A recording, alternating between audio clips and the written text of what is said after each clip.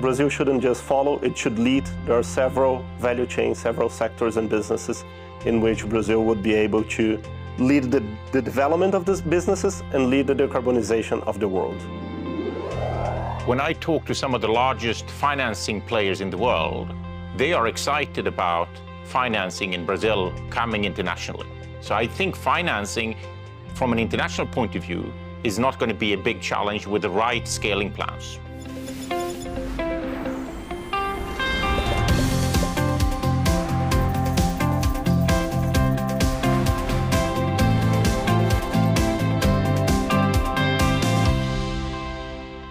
Getting to net zero will require tremendous rapid change and large-scale technology deployment across multiple industries worldwide. The energy transition will create massive opportunities to build entirely new businesses, fostering an inclusive and greener development model. Leaders that move quickly will see exponential growth. McKinsey's analysis showed that growing demand for net zero offerings could generate more than $12 trillion in annual sales by 2030 across numerous sectors, including transportation, power, and hydrogen. It is an enormous opportunity, cannot be overlooked, for the good of the economy and also the planet. Green business building is the topic of our conversation in this episode of McKinsey Talks. So welcome, I'm Mariana Almeida, and here with me today are Thomas Knockler, Senior Partner in Stockholm and Global Leader of McKinsey Sustainability, and also João Guillemon, Partner in São Paulo and Leader of the Energy and Materials Transition Practice in Latin America. Thank you very much for joining us, Thomas and João. Nice to be here. Thank you, Mariana. And do you know McKinsey Talks? It is a series of video and podcast interviews of around 20 minutes with McKinsey experts and guests from different industries.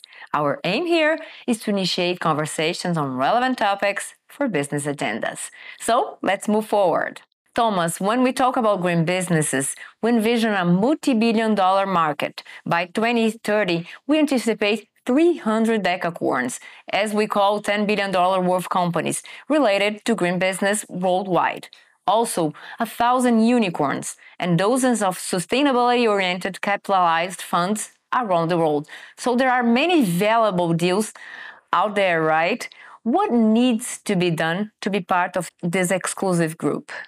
I think the first point is that this is a scaling challenge. We're talking about new technologies and applications that needs to scale and come down in cost and scale in volume. So first thing is, if you want to be part of the group, you need to have the ambition to be one of those scalers, that hyperscale. And we call it, you need to scale at the same pace as digital players scaled software, but on hardware. And how do you do that? And how do you build a system to do it if it's in hydrogen? Hydrogen plant 1, 2, 3, 4 coming down in cost. That's a different mindset than what we've seen for most industrial players in the Western world for the last 30, 40, 50 years. So it's a new concept, new mindset, and a new ambition to really be part of that group. And João, bringing this scenario to Brazil, which new green business building opportunities will be more relevant here in the Brazilian context, and how can local companies take advantage of these opportunities? We're going to have many opportunities in Brazil. I would like to highlight 4 value chains that are particularly important. First of all, renewables and green hydrogen. So Brazil has a great potential to produce renewable electricity, mainly solar and wind, at a competitive cost, abundant and competitive cost. And we can convert that into green hydrogen, its derivatives, and export significant share of this potential to the rest of the world. A second one I would like to highlight is the bioenergy and biomaterials potential. So we have also a great potential to grow things, and we can turn these things into advanced biofuels, into biomaterials that are going to help decarbonize the Brazilian economy and the global economy as well, right? The third one is nature-based solutions. Brazil alone has about 15% of the potential to capture CO2 with natural solutions. And we should take advantage of this, again, to help the world decarbonize itself. And finally, there is mobility. We can use this great potential we have for biofuels, for renewable power, to decarbonize our transportation sector. And the companies should have this hyperscaling mindset, so as he said. It's not worth or not enough to do something small, right? You have to do that at the Brazilian or the global scale. Right. Thomas, starting from the scratch now, How can companies and individual executives create successful businesses and grow them once they are created? I know there isn't a one-size-fits-all formula, but what are the ingredients of a successful model? We have developed a perspective, a draft of what does a scaling formula look like that allows you to become one of these sustainability unicorns or decacorns. And it's pretty different from what we typically talk about. The first point we say is you need to have an absurd ambition. Tesla is absurdly ambitious. That's why they created a totally new class for transportation.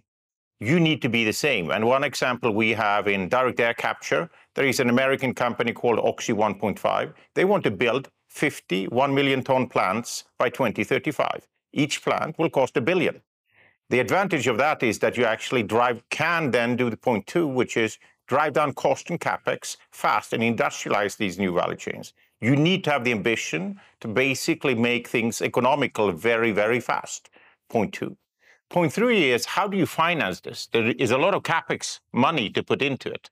And there's only one way of financing it when you do these large industrial battery plants or what it is.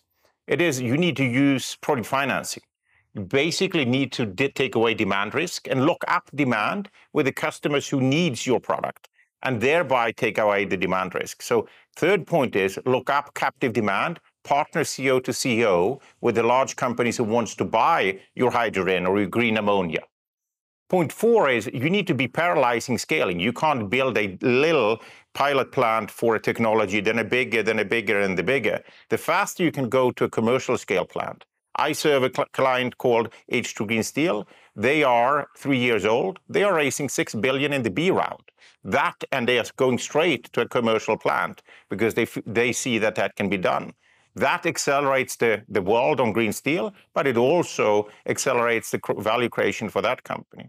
Number five is you need to mobilize the whole value chain. Sometimes it's sourcing, like you mentioned, Zhao, if you are in the biofuels business, the sourcing and feedstock will be short. How do you secure that and build the value chain for that or the equipment early so it's cost effective?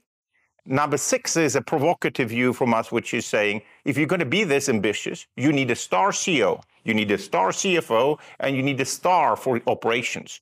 Most companies don't have that star CEO. H2 Green Steel has, as a star CEO, the leader of the largest commercial vehicle player in Europe. He was employee number one. He used to manage an operation of 76,000 people. He jumped that to start a steel company. That's the type of person you need. And number seven, what you need is you need to be very good at low-cost financing. This is going to be a capex game. A lot of money needs to be recruited. You need to go at 70% debt, 60% debt, 30, 40% equity. How do you do that? That's a skill that at least in many parts of the world, we've lost track on. So what's the new modern way of project financing? That's the seventh thing. This is our first version of a scaling formula. We are working on it all the time, and we are taking feedback to make it more refined, but that's a little bit the formula we are seeing works. Great. Thomas, so far we have just identified over 100 unicorns, a handful of decacorns, and one single $10 billion fund emerging in the sustainability space since 2015. In addition to being far from the projection, the pace has not been fast enough to achieve net zero emissions globally by 2050. What could allow the world to move faster? Or, in other words, what key elements are necessary to hyperscale green business worldwide? So you mentioned a few characteristics that companies should do. So speaking in worldwide, in a general way, how could we do it? Yeah, on a system level or on a worldwide level, I think the first one is actually ambition. I think it starts with, are we ambitious enough as leaders for funds, or are we ambitious enough as incumbent players who would be the natural leaders of doing these startups? Why not go for creating a second leg or a third leg of your company with a 10 or 20 billion market cap if the opportunity is there? Many times the incumbents have the advantage, skills and capabilities, but are not used to scale new things. Try to learn how to do it and go for it is number two. Number three is, of course, there will be some of these technologies that are quite far away from commercial viability. There, of course, regulatory support of different types will be needed.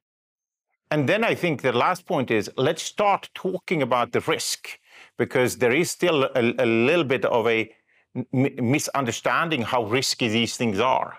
you could argue that the sustainability trend and demand that comes from it is very well locked in, because there is reinforcing loop of fires and we will be delayed, which will accelerate things rather than decelerate it. And start think about, can you do this in a de-risked way with, as I said, captive demand, with taking away technology and execution. So can these things that we think that are very risky, can we educate the funds and the players to really realize how risky is it really relative to, as an example, drilling a new offshore oil field? It's very risky to do that, but we think it's much less risky than start one of these companies. So start educating ourselves about the real risk is perhaps the last point. Great. João, he talked about the risks here, but looking closely at Brazil again, what are the barriers that green business face today, and what are companies doing to overcome them here in Brazil?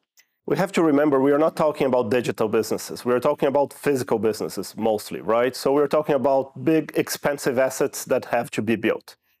When this is the case, we need scale to be competitive. So we cannot just be constrained by the Brazilian scale.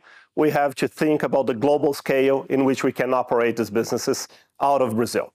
A second point is there's a big advantage to being the first one, being the one who is actually not piloting, but building these companies at scale, fast, leveraging the advantages we have in Brazil, right? And finally, nobody's going to do this by themselves. We need ecosystems, we need partnerships, we need Brazilian companies working with other Brazilian companies and with international companies as well. Can you describe a little bit more this ecosystem? What players are involved? Yeah, the ecosystem has multiple players. Typically, you're going to have someone who is able to operate this asset, to build and operate this asset in a place like Brazil. Someone who knows the supply chain, someone who knows how these businesses work here. You typically need someone who has a technology as well. If you have an important technology piece, you're going to bring someone who is more than a supplier, is a partner in the implementation of this technology. You need someone, as Thomas said, that's going to be able to finance this, and that's going to be able to finance this with the right mindset. It's not only about financing construction, it's about financing building a new business that is going to take advantage of the trends that we expect to accelerate, and that's going to be able to connect you with, finally, and that's maybe one of the key points, to connect you with the buyers of whatever you are producing. Getting the right off-takers or even bringing the off-takers to your partnership is something that is of ultimate importance. Okay. Do you want to add anything on that, Thomas? João described it very well. I just had a conversation before walking in here with a revolutionary player in the tire industry. And for them, of course, they need to get the feedstock. And the question is, who do they partner with to get that? They need to partner with the rubber manufacturers, the tire manufacturers, the car OEMs, and possibly even with the transport companies that are going to use it because it has advantages. So the whole value chain there need to work, and then they need to partner with somebody financially helping them to scale it. And the trick always is going to be, how do you play a bit more open book? This is not about having secrets. It's about do I make you successful, you make me successful. Otherwise, it's never going to really take off with the pace we need. It's a symbiosis. Yes. Okay, Thomas and João, after this conversation, I'm sure our audience has a lot to reflect on. Before we wrap up this episode, I have one last question for you both. Brazil has a consistent trajectory in building and scaling new sustainable technologies, such as biodiesel, as João just mentioned. Now we are facing a new disruption in climate technologies. What should be done to boost funding for these new opportunities, and what should Brazil's role be in the global green economy? I will start by saying, when I talk to some of the largest financing players in the world, they are excited about financing in Brazil coming internationally. And so I think Brazil has a track record of having done this. And you also have a large number of large corporations. So if they were to launch something, the large funds will jump on it. So I think financing from an international point of view is not going to be a big challenge with the right scaling plans. Point one. Point two is, I think you would like to have a couple of, what shall I call it? You would aspire to have one or two or three investors who become specialized in this. We as McKinsey, we try to find who could be that investor. I serve one in the Nordics who has done a battery player, the H2 green steel, doing a circular plastics player, and doing a heat pump player. Who is that equivalent down here? Because the opportunity is vast, and the scaling formula is a little bit similar. We would love to have discussions with players in Brazil around who would be willing to be that player here. So that's number two. And with that said, you have a huge opportunity in front of you, and I think the world also looks to you in the area Xiao mentioned to lead the world. And McKinsey, of course, our aspiration is to make sure Brazil does that because the world needs it. Right, João. I want to follow up on this point that Thomas just mentioned. Brazil shouldn't just follow, it should lead. There are several value chains, several sectors and businesses in which Brazil would be able to lead the development of these businesses and lead the decarbonization of the world. Okay, so Thomas, what is your final message to the CEOs that are listening to us or watching us today? My question to everybody or inspiration is, do you have one or two of these big businesses you can scale that is adjacent to what you're doing, and are you willing to go for it? We think you should, and we would love to have a discussion around how that could happen. And you, João, would you tell them? I would go back to Thomas' first point about ambition. So think if you have the right ambition, not only for the Brazilian market, but for the decarbonization and the value creation of the global economy. And which is sustainable and inclusive for the planet too. Yes. Right. Thank you very much for your priceless contribution today. And Thomas, I wish you a wonderful time here in Brazil. And João, I'll see you here at McKinsey Talk soon. Thank you so much. Thank you. And thank you very much for being here with us. Do you want to know more about green business building opportunities? Reach out to our experts by emailing mckinsey_talks@mckinsey.com. After all, our conversation must go on. And the full agenda for the McKinsey Talks series is on mckinseytalks.com. There you can also check out this episode and previous ones in video or podcast. Thank you and see you later.